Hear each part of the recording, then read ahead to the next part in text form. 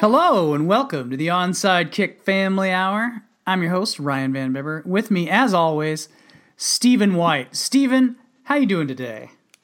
I'm doing awesome. How about you? You know, I could use another 10 hours of sleep tonight.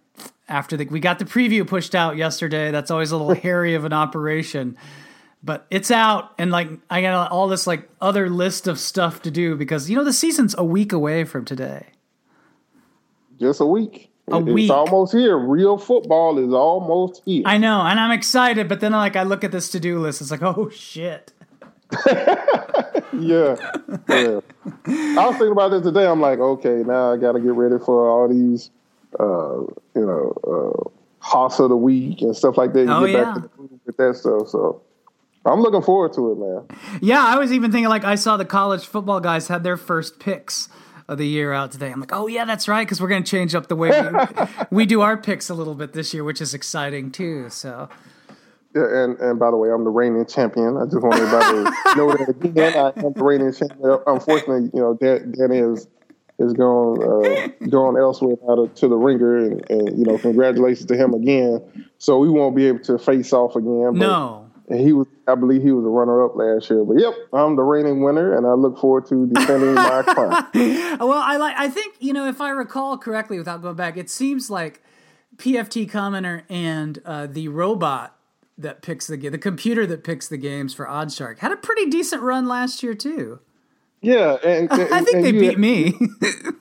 The thing is, you got to understand PFT's strategy for picking the games, and that makes it even funnier that he was even close. But yeah, some kind of way coming down the stretch, he was pretty good. The OddsShark, of course, you kind of expect them to be pretty good since they are the odds makers. But some kind of way, he found a way to beat them out. So I admit I didn't really pat my chest last year, but I'm gonna pat my chest just a little bit on this podcast because I'm telling you, look, it was funny because we talked about this every week. At first, it was just we would. Put our picks in and stuff. But I don't think anybody was really taking it seriously at the beginning of the year. But right around, week 8, week 9, all of a sudden you find yourself doing research and stuff and really, really paying more attention to those picks. Oh, yeah. And so you kind of for me, especially, and I think for Danny, we started, our competitive spirit started to take over, and so it became a little bit more competitive and more serious as the season went on. So I'm gonna try not to get that caught up into it again this year because I was really agonizing over some of these picks sometimes. But yeah, man, it was a lot of fun. So I look forward to doing it again this year. Yeah, it was, and I'm really excited because we're gonna have a little because we do our picks early and I know this is something we've talked about before, but we get our picks in on Tuesday, and that's pretty early in the week. Yeah, that's before even the injury reports come out. Yeah, so you're making a pick based on who you think will play, and then you're wrong. Yeah, exactly. And so, but we're gonna add a little element to counter that. I'm kind of looking forward to that this year. I think it'll be cool. Oh, sounds a little mysterious there. It does. It does. There's a bit of intrigue there. So and I've learned to hedge a little bit. And see how that turns out. Yeah, I'm really looking forward. And okay, so speaking of picks, Stephen, I think I don't know if anybody had picked. I mean, it seems like the Dallas Cowboys were a pretty safe pick for the NFC East. I mean, maybe not a consensus pick, but a pick that a lot of people could have gotten behind. But I guess all that's up in the air now with Tony Romo maybe out half the season or more or less, depending on which latest Dr. Jerry report you believe. Yeah, and it's his back, man. It's his spine. So it's not one of those things that it's not like a hamstring where, okay, if he comes back a little early, all he's going to do is just, maybe re-injure the hamstring. It's your back. Yeah. You want the guy to be able to walk, 10 years from now. So I imagine they're going to be a little cautious with that. So if it's me, I'm kind of assuming it's going to be on the latter, like the worst case scenario rather than the best case scenario when it comes to when he'll be back on the field. I've seen anywhere from 4 to like 10 weeks. Yeah, I think. And obviously after last season, they were looking forward to getting him back on the field because with him hurt last year, they just sucked so bad. Oh yeah, it wasn't even funny, and they went through all these different backup quarterbacks, and none of them really seemed to work out. And they figured, hey, we're built to make this run now with a healthy Tony Romo. So that kind of, takes the wind out of their sails to a certain extent. But this preseason, their rookie, I think it was a 4th round pick. Yeah. Dak Prescott has looked amazing, quite honestly. You always want to temper expectations when it's a rookie, and in the preseason. Right, especially in the preseason and all that. But he's been starting most of these games. And even the game that Romo got hurt, like the first or second play of the game, I think. And so he's been playing, Dak Prescott has been playing against starters this whole preseason. Yeah. He's played against the Rams and that outstanding defensive line. And he was playing against the Seahawks after Romo got hurt. So it's not like he's been playing against some slappies either. And he's looked pretty well. Yeah. Like, again, you don't want to clown the guy or what have you, but at the same time, your eyes really aren't lying to you. He's as much as anything else, I feel like he's played with poise. Yeah. And I think that's the one thing that you look for when you have a rookie quarterback. Do they look anxious in the pocket? Do they look like things are moving too fast for them? Or can they stand back there and deliver the football and look like it's not too big for them? Yeah. Now, it helps to be behind that Dallas offensive line, right? Because it sure does. They do a great job of protection. But at the same time, it's not like he hasn't gotten any pressure. So he's had situations where he's had to scramble, he's had to avoid the rush, and he's even been sacked. And he's throughout all of that, he looks calm in the midst of the storm. Yeah, he really does. To me, I feel like it's not a given that's going to carry over into the regular season. And of course, teams now have film on him; they can start game planning for him and what have you. But it helps again when you have that offensive line. He's got Ezekiel Elliott, who looks definitely like he belongs as well after his play against the Seahawks. Yeah, for sure. You have Alfred Morris, and you have that dude on the outside that can beat one-on-one coverage by at any point in the game in Dez Bryant. And one thing that I've noticed about Dak too is he's smart enough to get the football to Bryant as well.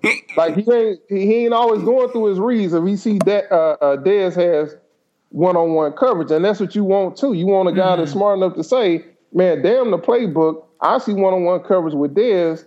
That's where it's going. Yeah. That's my playmaker. And so he is set up, I think, for success, but it still remains to be seen how successful he'll be with Romo out. I think they're in a much better place than they were last year when he got hurt. But again, for all we know, what happens if Dak Prescott goes out there and gets hurt in week 1? Well, then they're fucked. Right. They're super screwed. But you just never know how it's going to play out. So, and of course, there's still a lot of questions about their defense. All these guys are suspended. Yeah. Some of them who played in the preseason won't be there for the first 4 weeks or so. Yeah. So there's a lot of question marks still on defense. And I think Sean Lee was even a little banged up too, one of the outstanding linebackers. So there's a lot of questions over there.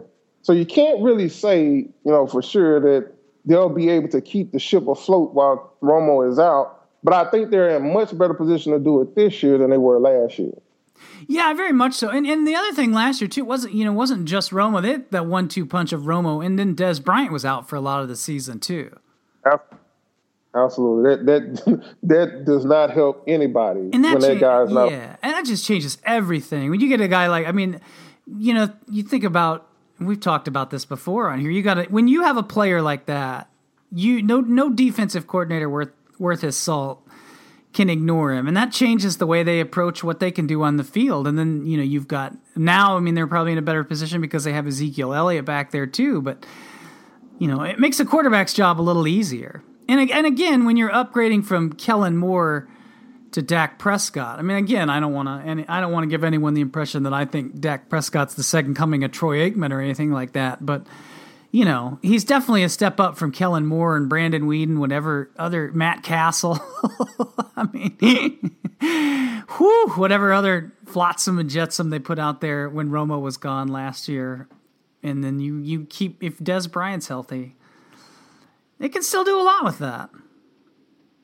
Yeah, you would think so anyway, right? Well, yeah. There's no guarantees, but you would think that if Dak can stay healthy and continue to build on his strong preseason, there's a lot there to work with.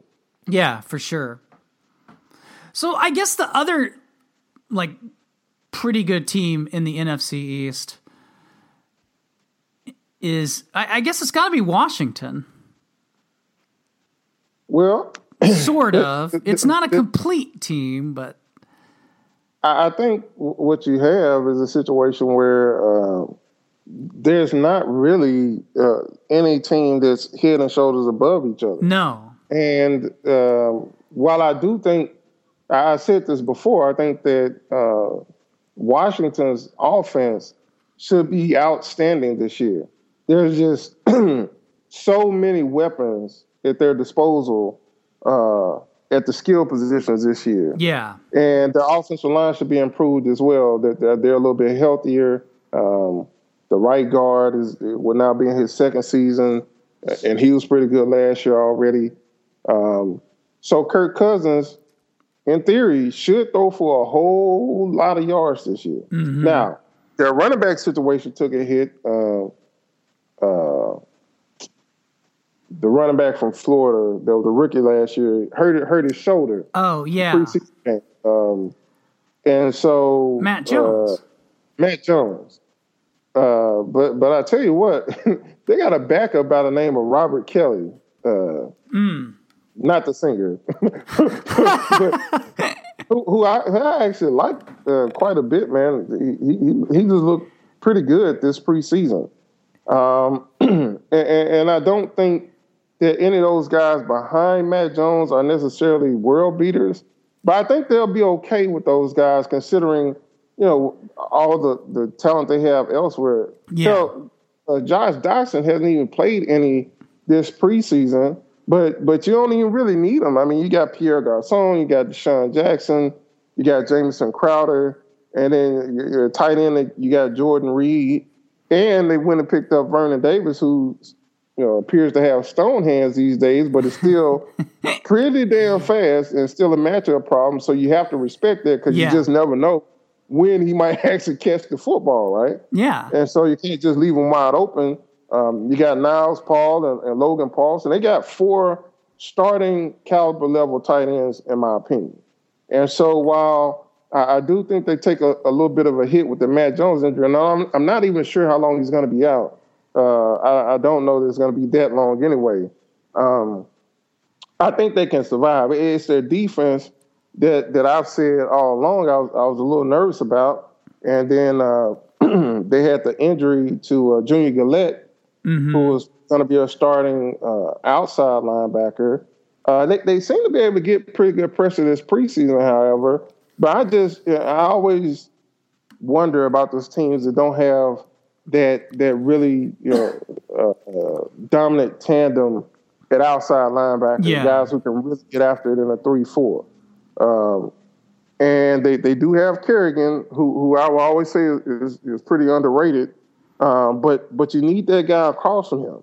And I don't know that they found that guy yet. I love Preston Smith, second-year guy that can rush. Mm-hmm. But I don't know that he's a linebacker or outside linebacker. He was more of a 5 technique last year.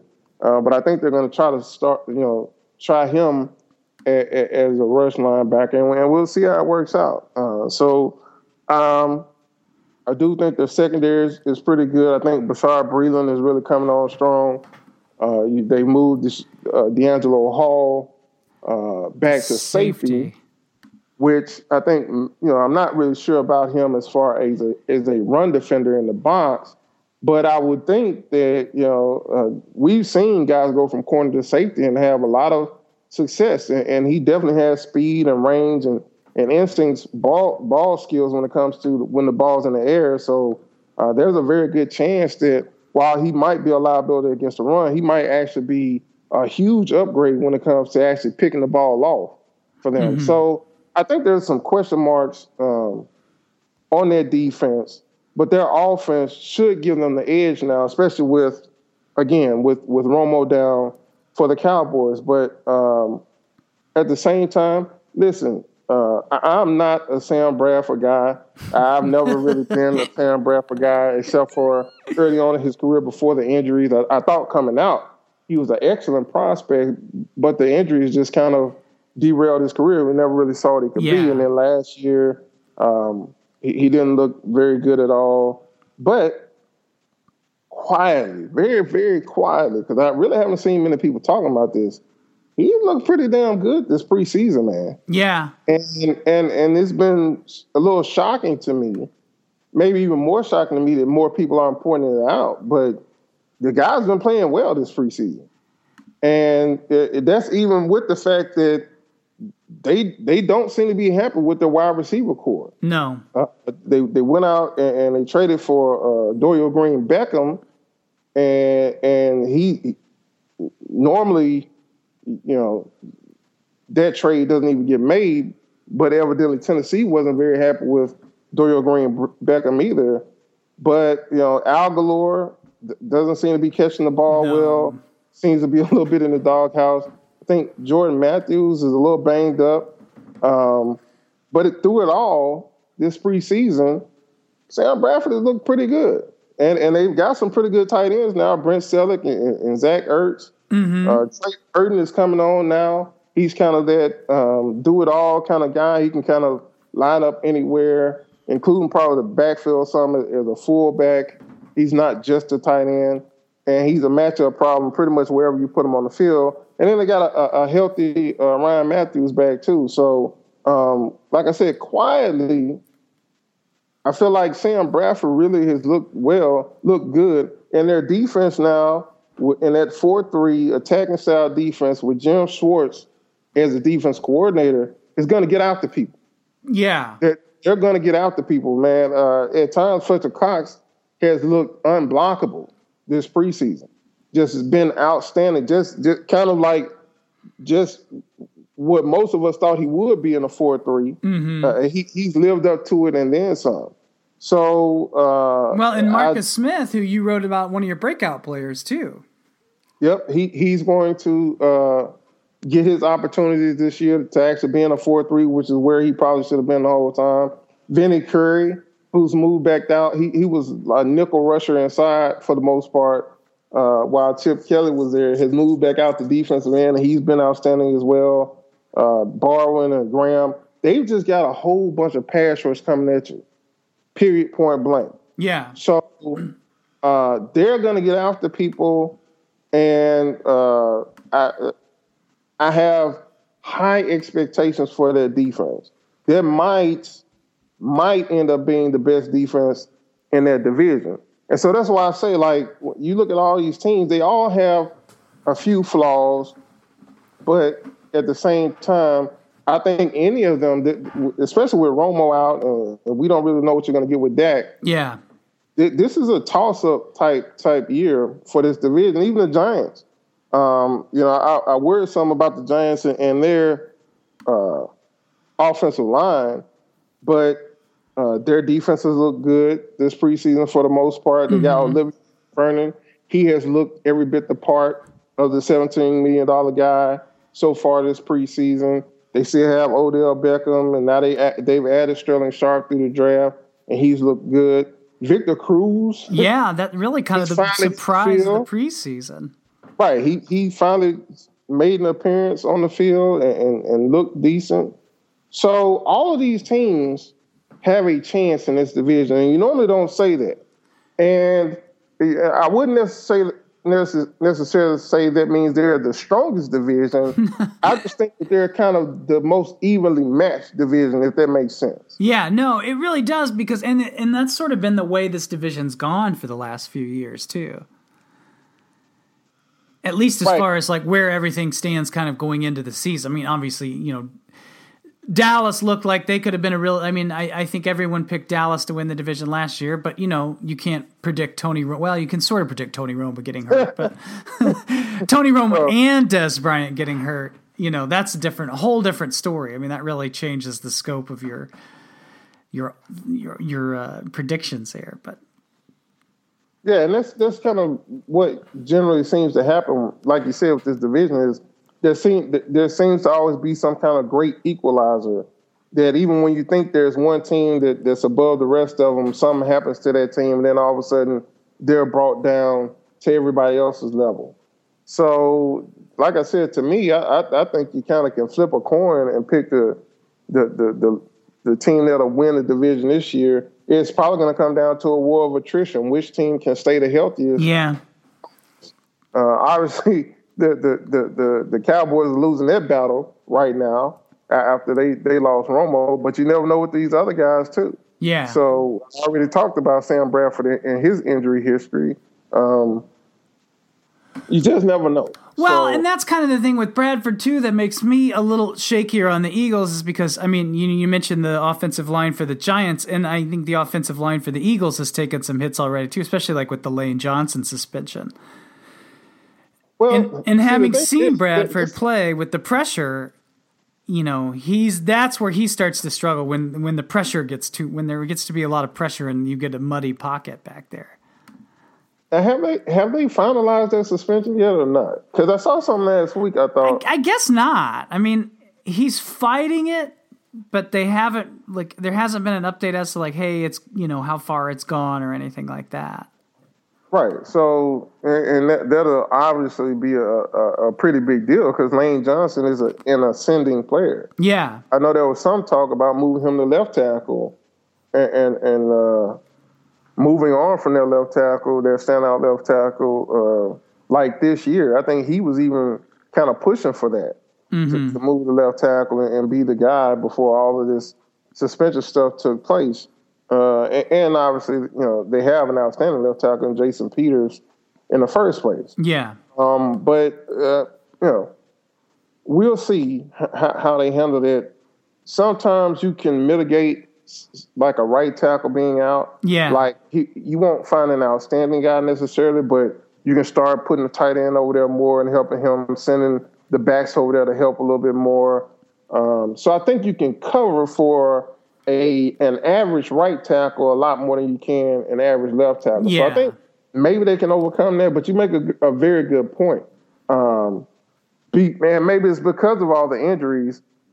That pressure has tended to affect Sam Bradford negatively when it comes to his performance. And so you combine that with maybe a lack of playmakers outside at wide receiver, and that could spell for some very long days for the offense. Again, I'm not a Sam Bradford guy. I want to make that clear. I'm not sold on the guy at all. But I have honestly been impressed with him this preseason. I wasn't expecting him to look nearly as good as he's looked, especially when you talk about his lack of playmakers. Hell, I think it was Aguilar the other night in the last preseason game, let a ball go right through his hands and it gets picked off. Yeah. So, and that's one of the few negative plays, if you want to call it a negative play, for Bradford that day or this whole preseason. And it was all because his wide receiver sucked. So, yeah. I just was not really expecting to see him play this well, especially, after all the offseason drama. He wants to get traded or whatever, a new coaching staff. But however it happened, it looks like he's finally adjusted pretty well and is playing pretty well so far. So, it's like I said, all these teams have stuff that you can look at and be like, I don't really know. I don't know. Like, I like them, but I don't really like them like that. That can kind of make you talk yourself out of picking them to win a division. I just think, look, if you get this right, if you pick this before the season and you get it right, you probably ought to play the lottery a lot more too, because you got about the same chance of being right about who's going to win the division this year. Yeah, exactly. The NFC East lottery. Yeah, and you know what? You know what'll happen too. The other, it seems like there's always one team in the NFC East too by the end of the year that's really just really messed up in some way, shape, or form too. So that'll always be fun. That's always a fun time in that division too, because those are like the most like division from top to bottom. I think those are the most like, for lack of a better word, active media markets and fan bases. Reactionary maybe is a good word too. Absolutely. And look at Washington; they still got like a RG3 watch or something. They still worried about what he doing in Cleveland. Oh yeah. Yeah, it's their fan bases are definitely something else. Oh, I mean, and who can forget last year's, or I mean this year's, the ongoing Twitter sock debate over Kirk Cousins with Washington egg avies everywhere. Yeah. All right, Stephen, let's talk about the NFC North, because that's really the division that's in the news right now because of the unfortunate injury to Teddy Bridgewater. Yeah, that was rough. It was terrible. And like when that happened, that was, let's see, we had the preview yesterday, it was Wednesday, so my days are all messed up in my mind. But that was Tuesday afternoon. And man, when you saw that news start breaking on Twitter, like you and I were talking about before the show, I thought something bad had happened. I mean, not just like, not that a torn ACL is not bad, but I mean, it sounded like something real bad had happened. You know, this kind of stuff kind of comes out of nowhere, right? And so you see the first tweet, and you're like, what? You know, the first tweet was literally something like, that I saw was something like, practice has been called off 25 minutes early. Teddy Bridgewater went down with a non-contact injury. Yeah. And all of his teammates are freaking out and guys are praying. And I'm like, what? So then you have to kind of delve into Vikings Twitter and find all the beat writers, and they're all kind of tweeting the same thing, just in different ways. Yeah. But at the same time, you're not really getting a whole lot of information other than, hey, this is really fucking bad, and B, his teammates are really freaking out. Yeah. So I think even one report had like some of his teammates even threw up when they saw it. Yeah. And then the next thing you know, like you're still waiting for more information, and the next tweet I see is, oh, here's an ambulance pulling up to the field. Now, I played a whole lot of football, right? There ain't many times, if any times, I can remember an ambulance coming to practice for an injury. Yeah. And I've seen some pretty bad injuries. But, you know, it's a non-contact injury that requires an ambulance to rush you to the hospital. And we were talking about this before the show started. Look, we've seen guys walk off when they've torn their ACL. They walked off the field, like without even limping necessarily. Jamal Anderson, I always remember that, for the Falcons, walked off the field, looked like he was fine, and come to find out he had torn his ACL. Yeah. So for a guy to need the ambulance, man, you like, now everybody's like really trying to figure out what's going on.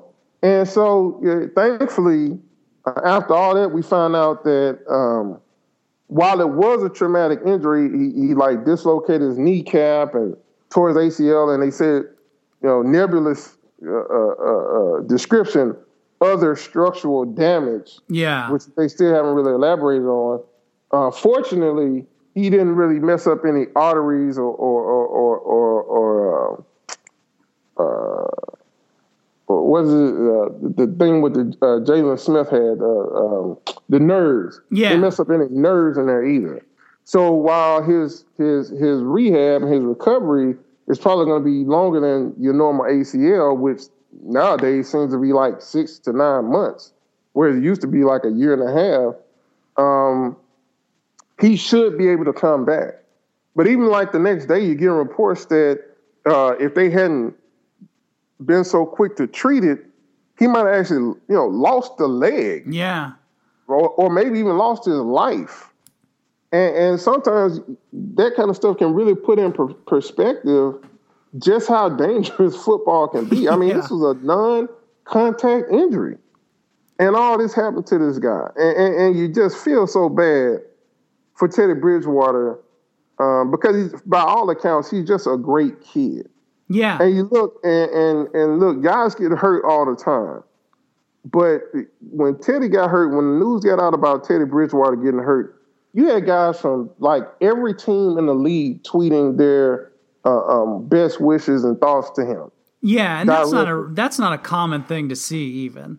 At all. It's not even close. Normally there's a sprinkling of guys, but I'm talking about guys from all over. Yeah. And so that just kind of goes to show you how he's looked at around the league and how he's respected around the league. And that's before you even get to just him as a player. That's about him as a person. Yeah. So, I just feel so bad for him, especially because it looked like, man, he was really ready to make a huge step forward this year. I thought he played pretty well his first couple of seasons, but now it looked like he really improved with his deep ball, and things were just kind of coming together. They had a whole bunch of talent surrounding him now. And after winning the division last year, it looked like the Vikings were ready to take the next step and be bona fide Super Bowl contenders. Yeah. And just with one play, that all has changed. So, in football terms, obviously, saying that it's bad for the Vikings is an understatement. But, man, you just feel so bad for the kid in particular because I thought, he still has a bunch of detractors out there who try to nitpick every little thing about Teddy Bridgewater. I thought he was going to have the kind of season to shut everybody up this year. Well, yeah, and like, I mean, you always see this with quarterbacks that, like, early on where people, but, he had a terrible offensive. I think I read in researching and putting together, just a quick hitter following the Teddy Bridgewater news that no quarterback was pressured more on dropbacks in the NFL, on a greater percentage of dropbacks in the NFL last year than Teddy Bridgewater. It was something like almost like 45%, maybe even a little more, I don't remember. But just like, you think about half the time you step back, you're getting pressured because his offensive line was so bad last year. And it looks like a much better, I mean, they signed Alex Boone, I know Lodeholt retired, but they brought in Andre Smith at right tackle. By all accounts, Matt Khalil's been playing much better. I mean, it looked like a much better group. And then they added to the receiving options, too. I mean, you've got Stephon Diggs, who's a great speed guy, and now he could do more work on that stuff because they drafted Laquan Treadwell, who, I don't think he would have probably lived up to the hype he was getting early on in the draft process, but he's a good enough receiver that he's a reliable option for a quarterback on those short intermediate routes, which frees, you don't have to run Diggs out there against, in the middle of the field like that. And then you got the tight end, and it's just, it sucks because, like, man, that was the part of their game that they could have really made a huge step forward this year. Better passing offense. And it's going to be hard to do that with Sean Hill. Or anybody else that they decide to bring in. It's not going to be the same. And I tell you this much, for the people who kind of felt like Teddy Bridgewater was overrated, they're going to get a rude awakening when they see what life is like without Teddy this year.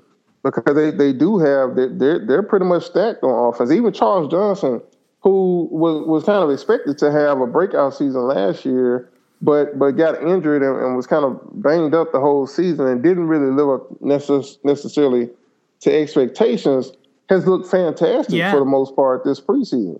So now you got all these wide receivers who can play.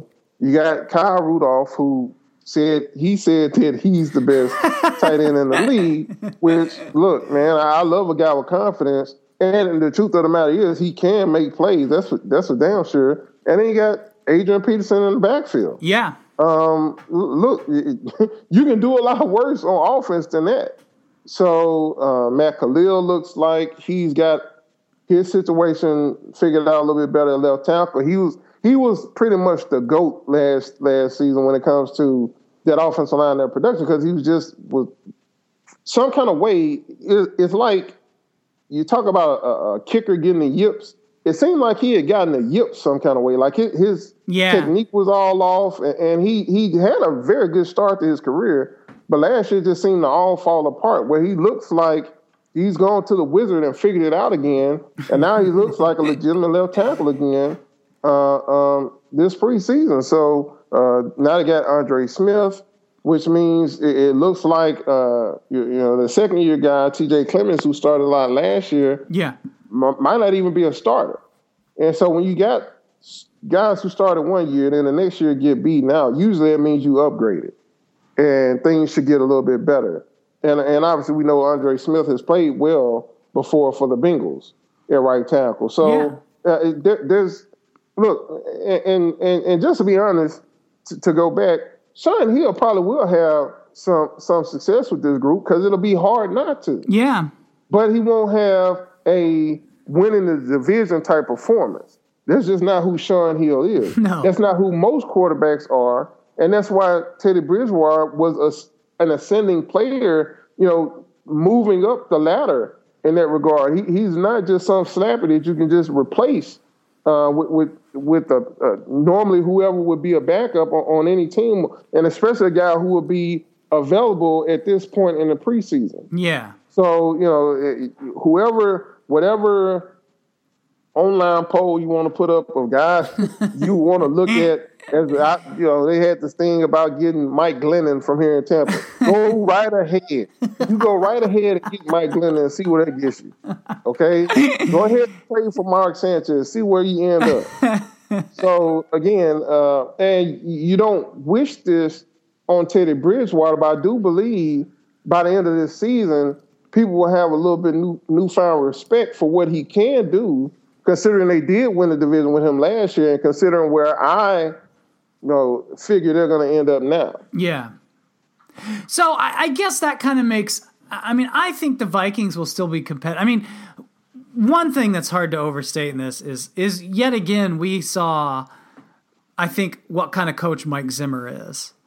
Because that press conference he gave, 2-3 hours after Bridgewater's injury, that was not the kind of press conference you usually see from an NFL head coach, where it's usually just, we're going to get tested. We're going to figure it out. We're going to go from there. We're going to support him. We'll be fine. Blah blah blah. That guy was hurting, but he was also still tough, and it's just everything you liked about Mike Zimmer. It was right there on display. He's like, my wife died, and I got up the next day, and the sun came up, and we moved on. It's like, holy shit. It's this isn't a guy that's going to let his team dwell on this to the extent that, they're already sort of making excuses and plans for January. You know what I mean? Oh, absolutely not. They're going to compete, and especially because he's a defensive guy. Yeah. And their defense is going to be outstanding, I think, this year. I picked Anthony Barr to be their breakout player, and he had a really good season last year. And so a lot of people might be thinking, well, why do you think he'll be a breakout player when he already played pretty well? I think his best days are still ahead of him, especially under a guy like Mike Zimmer who can really bring out the best in him. Yeah. I think that he has had some injuries that have kind of kept him from really taking that next step. He was hurt most of last offseason, and to me, at least the first part of the season, when you watched him on film, he looked like he was still trying to get in game shape. Mm-hmm. Whereas now, especially this preseason, if you look at him, he's in top condition, and he's doing everything well. In this second year in this system, he knows exactly what he's doing. So whether it's dropping back in coverage or taking on the fullback against the run or blitzing and getting pressure, this is a guy that can do it all for you. And I think that you're really going to see him just explode this year. And that's just one guy. They got Everson Griffin, who might be the most underrated defensive end in the league. Yeah. Quite honestly. That dude gets after it, is a hell of a pass rusher, and is a tone setter. He brings it every play, and he's got a little bit of an edge to him, which I really like too. And then they got Danielle Hunter coming back, who was a revelation last year. A guy who we all knew was very athletic and had a bunch of tools, long arms, tall. But some kind of way, Zimmer and his coaching staff really got that guy going because he really didn't have much technique coming out of LSU. Mm-hmm. So you look from top to bottom, man, they got Harrison Smith, who's a hell of a safety. Yeah. They got Xavier Rhodes, who's really coming on as a cornerback, one of the top cornerbacks in this league. Terrence Newman, who's still playing well. They just, and I'm talking about on their defense, man, too deep. They are good. Like, you look at their second-team defense, and there's a lot of guys on their second-team defense that other teams would want to be starters on their team. Yeah. So, and have been starters on their team, like Captain Monument, for instance. So, their defense was already going to be an important part of whether they succeeded or failed this year anyway. Yeah. Now that's going to be even more so the case with Bridgewater out. And so, again, I think Sean Hill or whatever quarterback they roll out there will have some success because it'll be hard not to. Yeah. Especially with the way that it's a running back centered offense. The quarterback doesn't necessarily have to make a whole lot of plays anyway, but there's only so far you can go when you don't have a quarterback that can make that play that they do have to make. Yeah. Right? So there's not going to be a whole lot of times during the game the quarterback in this offense is going to be asked to make a play, but on those plays they have to step up and make them. And I'm just not sure anybody on their roster now or whoever they bring in will actually be able to stand up and make those plays the way Bridgewater did last year. Yeah. So especially, if that offensive line doesn't hold up the way we think they will. Yeah. But their defense is going to keep them in every game. Their running game is going to keep them in every game. I just, it would be a hell of a feat and a testament really to Mike Zimmer if they could even come close to winning the division again this year without Teddy Bridgewater. Yeah. Yeah, exactly. Another player on their defense who's kind of stood out this preseason to me a little bit is Trey Waynes, too, who was their first-round pick last year, didn't play much, obviously wasn't quite ready for the NFL, but he's looked a lot better in preseason. I still don't know if he'll start or not, but it's good because he's a first-round pick, and that's if he can kind of start to live up to that potential, that secondary is even that much better. Oh, yeah, and then, you need more than two corners anyway, obviously. Yeah. And even more than three. Even with your nickelback, you still need somebody to rotate in there sometimes. And Trey Waynes, the thing that we always knew about him is he's got really good ball skills. He can go after the ball. His technique was a little off, I thought, last year. Yeah. And that got him in a lot of trouble, some guessing and stuff like that, and just not being in good position. Now it seems like he's taken to coaching, and he's in a lot better position all of the time. Even when he gets a ball caught on him, now he's usually right there fighting for the football. So he's there. He just sometimes, as is going to happen with football, just sometimes the other guy makes a play. Yeah. But he doesn't look lost at all. He doesn't look like he's guessing anymore. And that's a huge thing for them because whether it's this year or next year, that guy was drafted to be a starter. And I think he's definitely moving in that direction. He's just got some really good players in front of him. Yeah, exactly. So I guess now, though, with the Bridgewater situation and with, the Viking overall with that division race and just kind of thinking ahead here, it's probably, I don't see the Bears and Lions quite on the same level as the Packers. I mean, so I guess to me it's now a question of like what would the Packers have to do to really lose this division at this point? I mean, Aaron Rodgers is healthy, and he, obviously he's sort of one of those quarterbacks that's on like another level of existence than the rest of the quarterbacking world. But Jordy Nelson's healthy. Eddie Lacy looks good. We're back to skinny Eddie Lacy, and he looks good again. So, I mean, the Packers are obviously going to be a really good team again this year. Well, the thing of it is, we still don't really know about Jordy Nelson. And we didn't think that Jordy Nelson being out was a huge deal last year necessarily when it happened, remember? Like, we thought they were going to take a hit with him being out, but I don't think any of us could have fathomed just how different that offense looked without him in the lineup, right? Yeah. So if he's still not really back, I guess he had a situation with his other knee. And so, you just don't know how healthy he's going to be or how long he can stay healthy this season.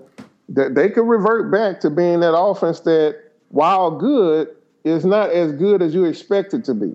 Yeah. But I think that, you're right. Skinny Eddie Lacy is going to be a difference maker, man. That dude, he's skinny, quote unquote, but he will still run right through you. Yeah. So it's the best of both worlds for them because he can run around you or through you, and he's just going to be very productive if he can keep that weight off during the season. A lot of times people don't realize it's a lot easier to keep the weight off in the off season than it is during the season, especially a place like Green Bay where, it's not hot all the time anyway. Yeah.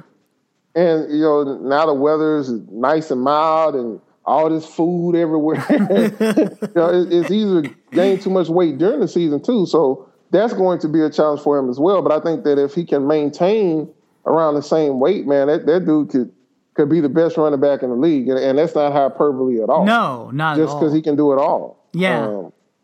And so I like that their defense looks a little bit more aggressive.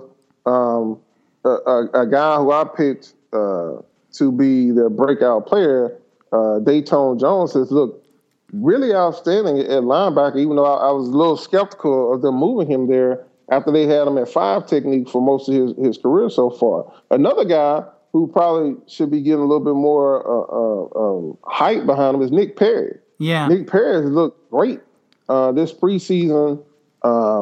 Just does everything well. The outside linebacker always kind of stays a little bit under the radar. Isn't like a huge stats guy necessarily, but does everything well. And so they moved Clay Matthews back to rush linebacker, and we know what he can do there.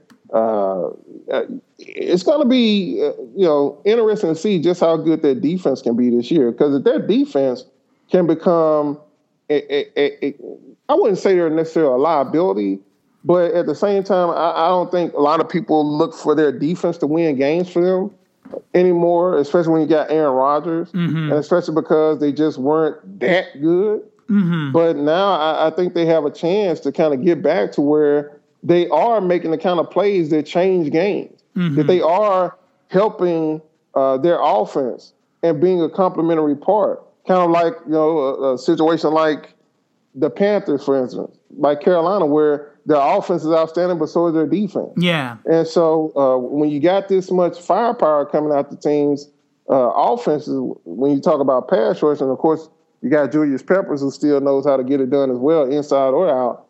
I think that their defense has a chance to be sneaky good this year too. So to me, as crazy as it sounds, man, it might come down to Jordan Nelson again. Yeah. Just his health and how he's able to bounce back from that knee injury last year and whatever kind of injury he had this offseason in the other knee might actually say as much about how far the Packers go this year as anything else. Now, I think they win the division now, hands down, unless they have some kind of major injury with Teddy Bridgewater out. I just don't, like you said, I don't see. Look, Chicago has looked abysmal this preseason. I mean, they look just not good.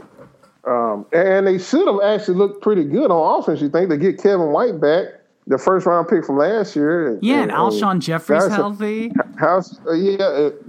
They did trade away Martellus Bennett, which I don't think that was a good move for them. No, but.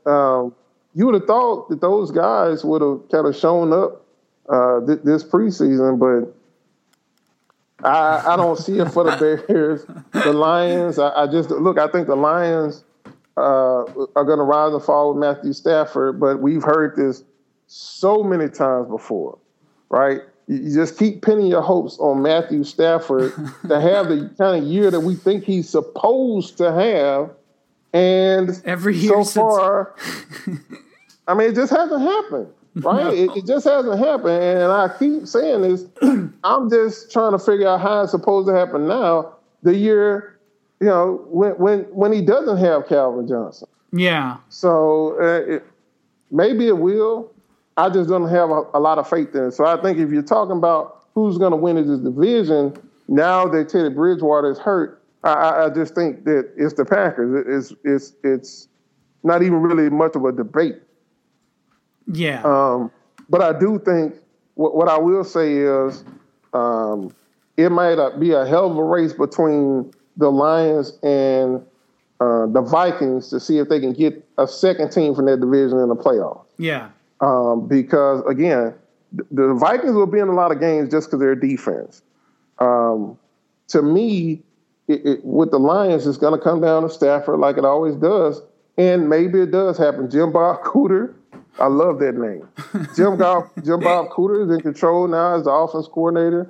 It appeared, at least the last year, once he took over calling the plays, that things changed for the better. And now he's had a whole offense to kind of get everybody on the same page.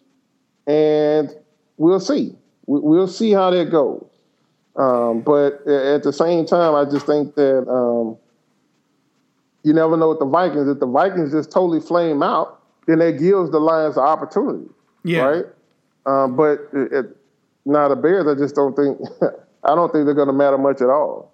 I hate to say that, but I haven't seen much from them this preseason that would give me the impression that they're going to contend for anything. No, and like we've said time and again, like I hate to put too much stock in preseason performance, but man, I'm like, you at least don't want to go out in the preseason games and look like shit for 4 games. You know what I mean?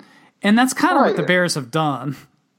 Right, you don't crown the teams as like undefeated in the preseason and shit or nothing like that, but you just don't want to look like the Bears will look so far.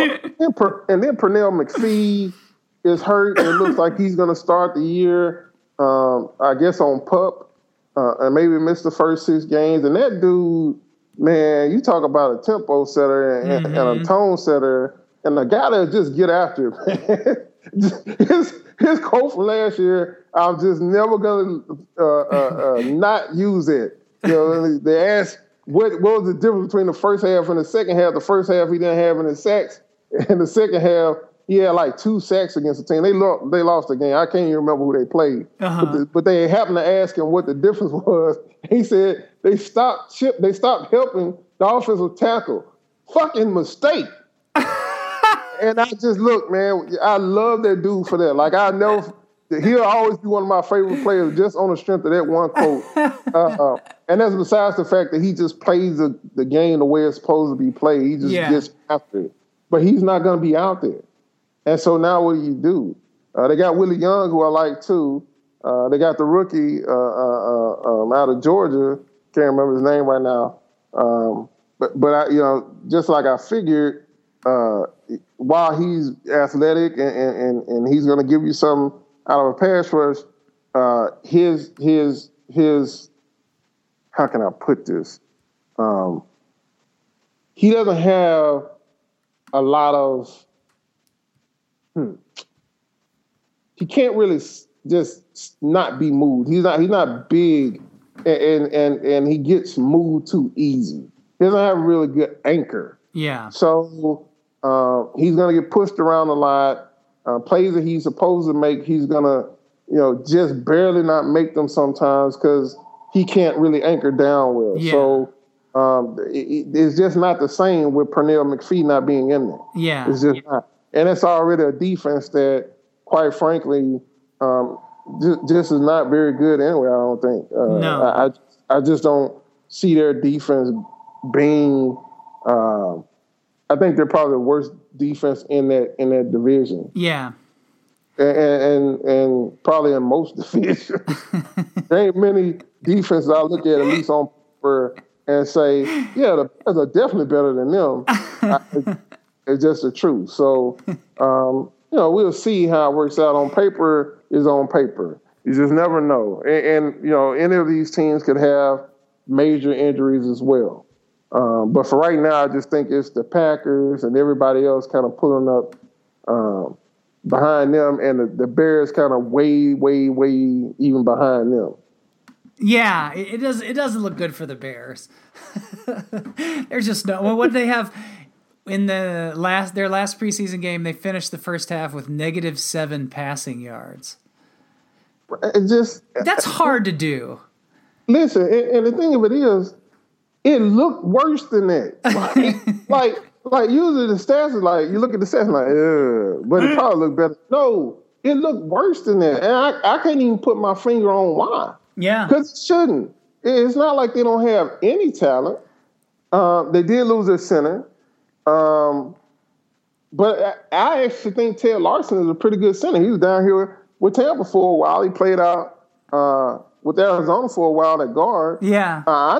He's probably going to do pretty decent at center. You can't blame it all on him because I don't think he's played bad since he got to Chicago. Yeah. But it's just, I can't put my finger on it, man. They just look bad. Yeah. It's funny. I was going through the preview. Obviously we check everything in it, and we reached out to the team sites for some picks and predictions and some insight for the season, and 16. And obviously this is their job to be optimistic. I'm not making fun of this at all, but it's just funny because 16 of 32 teams were predicted to win at least 10 games.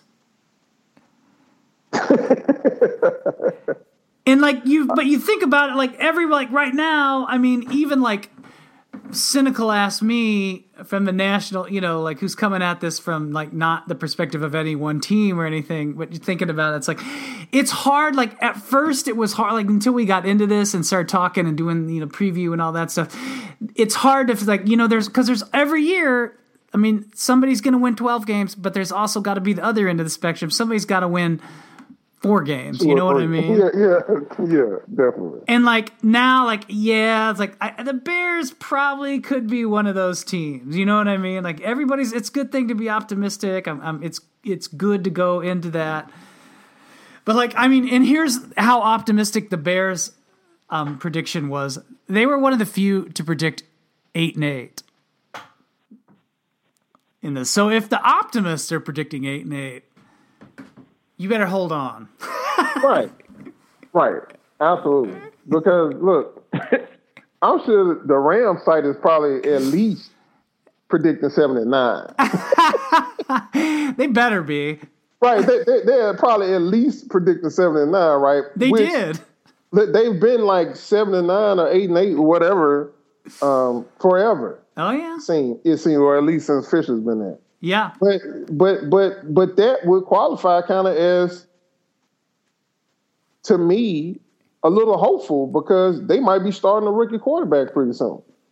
So for them to be, predicting basically almost the same thing what the Bears site is predicting, it tells you a lot, man. Because most of these sites they are hopeful or whatever, but a lot of them are also realistic. But at the same time, I don't think most of them are going with worst case scenario. No.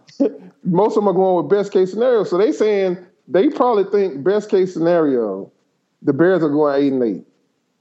Yeah. I don't really know if the best case scenario is going to work out for them this time. Let's just see it. Which is a shame because, like I said, if you go through the roster, they do have some talent. Maybe they have some injuries here and there, but it just, I can't put my finger on it. Sometimes you just look at a team and you're like, man, that's just a bad team. Yeah. Well, and I don't want to fall into the trap. I mean, I'm not saying like it's not all Jay Cutler to me, but when Jay Cutler has a bad game, he really has a bad fucking game. You're not going to win in spite of Jay Cutler. I'll put it that way. And I don't count quarterback wins as a statistic. I don't care what anybody says. Yeah. But you might actually could make the case for Jay Cutler because when he plays well, they have a very good chance of winning. But when he does not, that chance goes all the way in the toilet. So, because he doesn't have okay games, it seems. He either has a real good game or he just sucks. Yeah. And on those days when he just sucks, man, you're in trouble. And it compounds. It's not like he just throws one interception shakes it off and, comes out and has a big second half. Like, it just rolls down. It just keeps going down. He's like that gambler that wins one day, but then comes back the next day and keeps chasing that win again. He just keeps losing. Oh, I'm gonna win this hand though. Let me play one more time. Let me double down this time just so I can win everything back. That's exactly what he's like, man. It's always like once that ball gets rolling down the hill, here comes the avalanche. That just summed up why I never go to casinos either. That's smart. That's very smart. Because I've been that guy. It's out with. All right, it's been a good one. We got through 2 NFC divisions. We've got 2 more to go: NFC South, NFC West. NFC West has been in the headlines lately too, but we'll see what happens with the Kaepernick situation going forward. It's definitely been something to watch. Yeah, that's one way to put it. and everybody's got hot takes, but I'm glad there are people, like the thing Bomani wrote the other day. The Undefeated had another, and I forget, it was a woman who wrote it.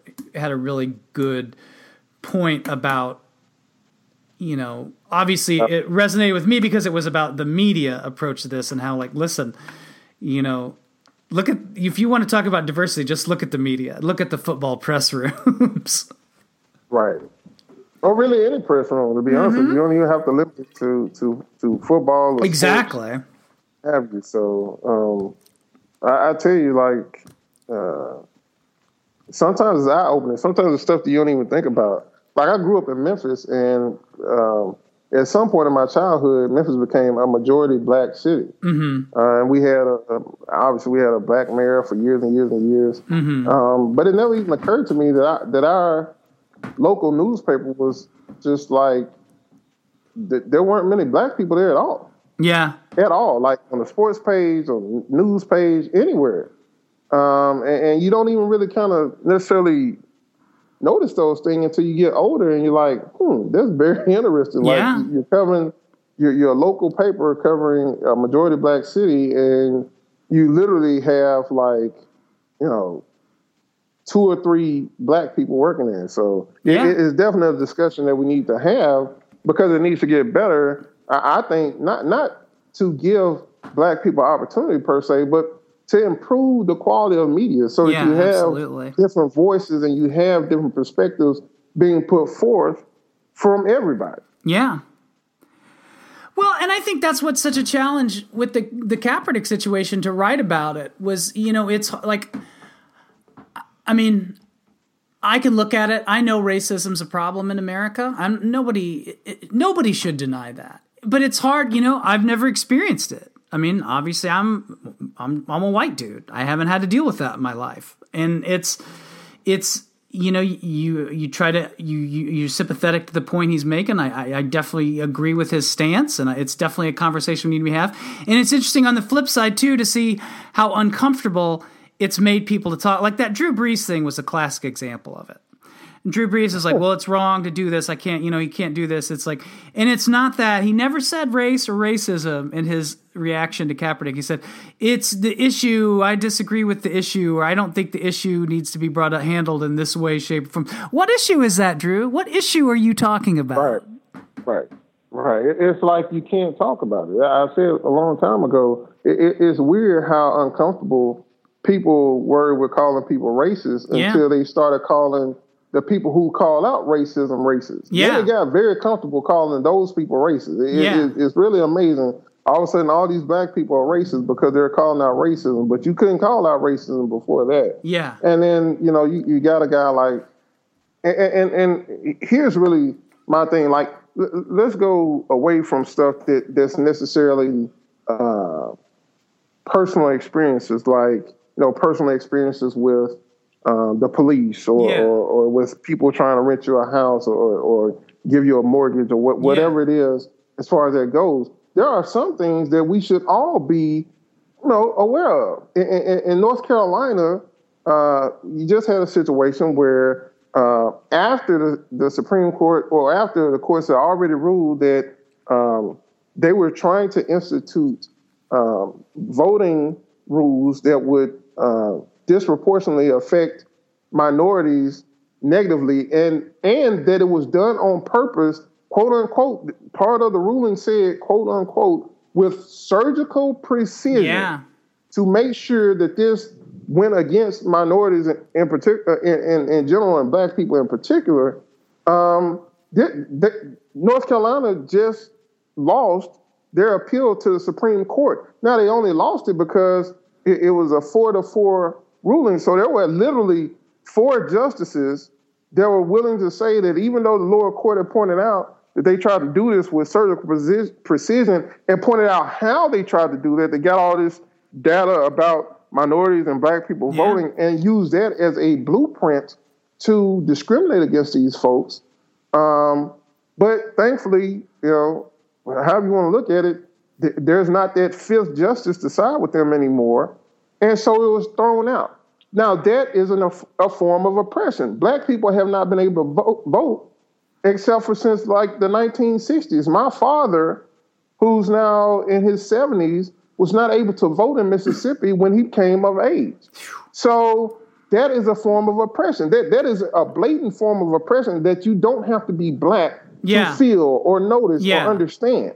And so when you have a guy like, for instance, Feinbaum, who goes on TV and says black people aren't oppressed, well, that is obviously wrong. It shouldn't take a black person pointing out to him this ruling in North Carolina or rulings all over the country, because this has happened all over the country with these voter ID laws and stuff, that black people are still being oppressed. You take away the police brutality, take away the other stuff. Some of this stuff is just blatant. Some of this stuff you just can't even argue against. So that's really, to me, when you're talking about media diversity and stuff, that's one of the things that I believe that they will bring, because now you have these people that can at least point to Feinbaum, because the point isn't that we go on and debate these things. The point is for somebody to point out, hey, Feinbaum, look down the road in North Carolina, brother, and see what's going on down there. Mm-hmm. Do you not understand what the word oppression means? Mm-hmm. Because if you do mean it, do know what it means, then yes, black people are still being oppressed in this country. And now that gives Feinbaum the perspective to himself now acknowledge that we are being oppressed. Yeah. Not that, it's a debate and we say one thing and he says something else. It's now, hey, man, you might not be aware of this, but you should be, and you should pay attention to these things so that you don't say something stupid like black people aren't oppressed in this country anymore. So, it's a very multifaceted conversation that has started from this deal with Kaepernick. And to me, early on, most of it wasn't even about his message. It was about the way he chose to go about it. And it was just, it was so ironic because the words of Drew Brees so closely mimicked what Dr. Martin Luther King called out himself in the letters from a Birmingham jail, when he talked about how some white moderates who claimed to be for him would say, well, we agree with your aims, but not your methods. Yeah. And he called out just how dumb that really was. Yeah. And yet you're still seeing the same thing.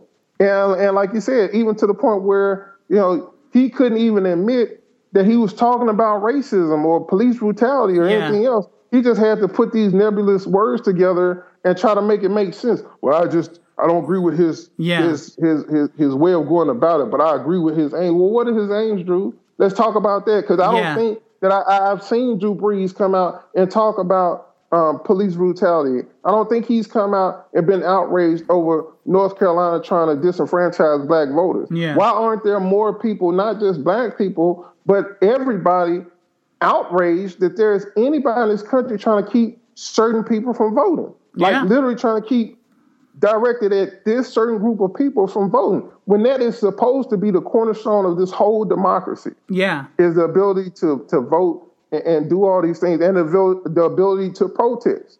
We can't talk about how much better we are as a country than other countries because of our freedoms if we aren't actually able to exercise those freedoms without people trying to, shame us. Yeah. So I don't want to turn this whole podcast into this political football, because at the end of the day, I just feel like we're so polarized these days that a lot of times, no matter how good a point gets made, people won't hear it if they're not trying to hear it. I'm just pointing out that this situation is in a lot of ways absurd. Like there's not even really, some of this stuff is not even debatable, and yet here we are debating it. Yeah. Well, and it's just, from an NFL perspective, you just don't see, we've seen in the past a few players here and there, like, like with the Trayvon Martin, I can't think of who it was in Cleveland, the guys that had the shirt on, and then like Tamir Rice. Tamir Rice. And then when in St. Louis with Michael Brown, you had Tavon Austin and Kenny Britt and some of those guys, do the hands up, don't shoot gesture as they came on the field. But outside of a few memorable instances, the NFL culture is just really not, you're always sort of, and Aaron Rodgers was even talking about it over the summer, that, professional athletes and in the NFL specifically need to speak up more, and they have a platform and they can use it. But the NFL, it's always been sort of like, you can't use that. You can't be an individual in the NFL. You can't make these points. It's which I think is sort of one of the other aspects and angles of the Kaepernick situation. Yeah, and somebody else made a very good point.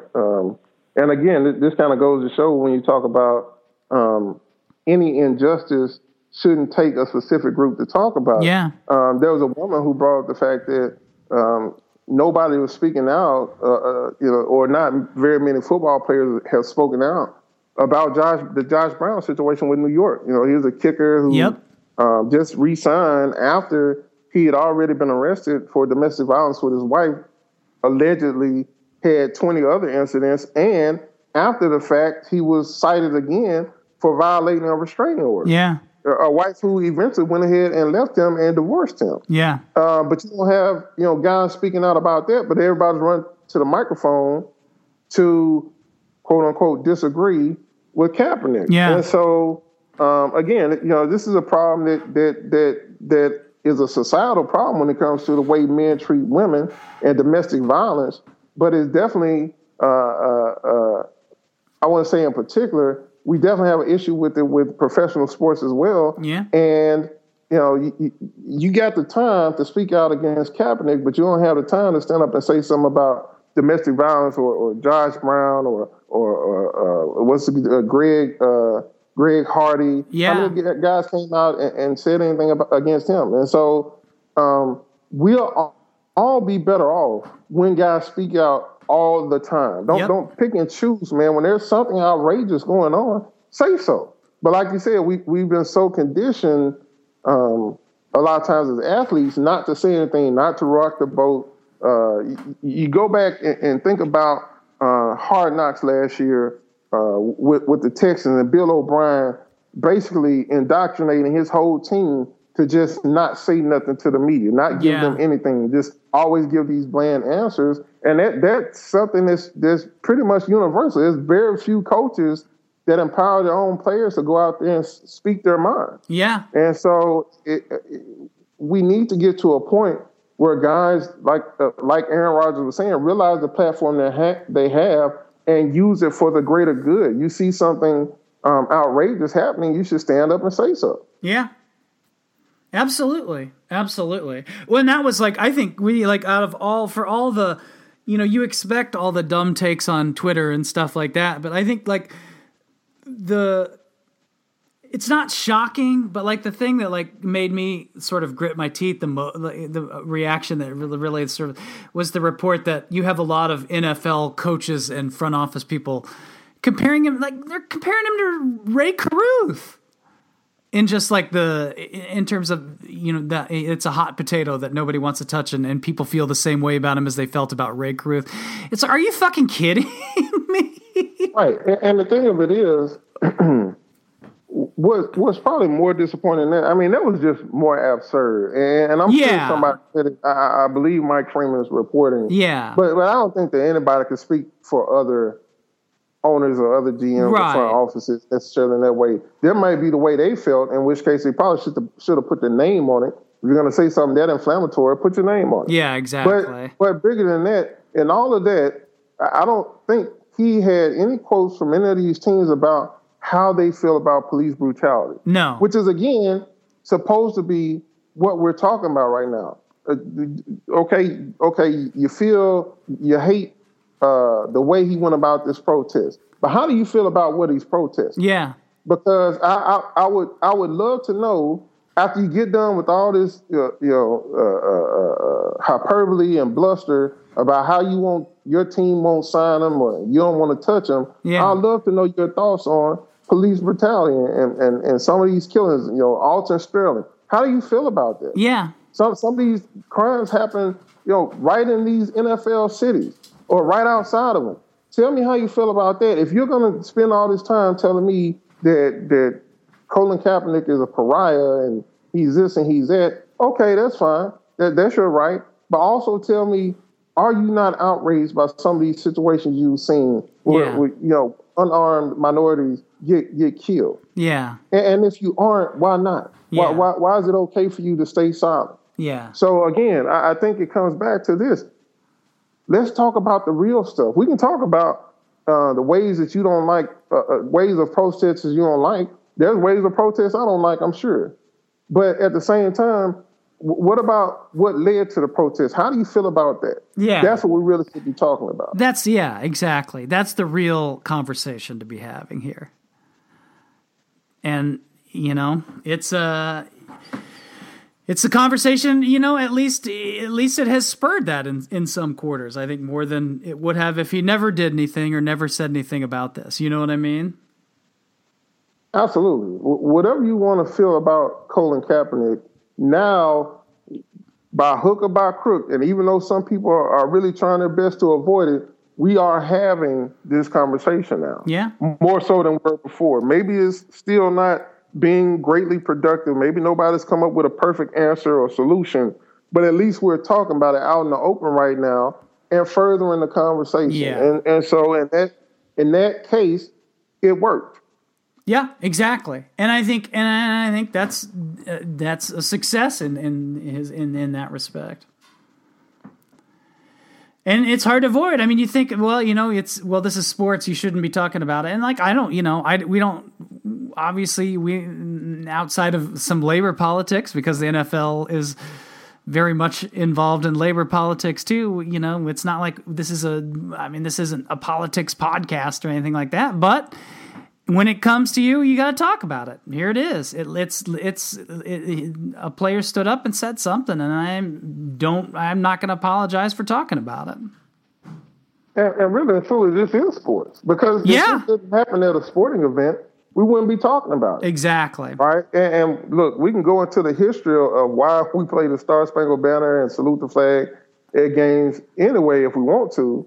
And we can go into the history of teams usually being in the locker room during the Star Spangled Banner anyway, and how that changed and why that changed if you want to. Yeah. But we don't have to do that. This is definitely not something that is apart from sports. This is, if you want to say stick to sports, this is absolutely about sports. Yeah. Because the only reason we're talking about it is it happened at a sporting event by a professional athlete. You don't get any more sports than that. That's right. That's right.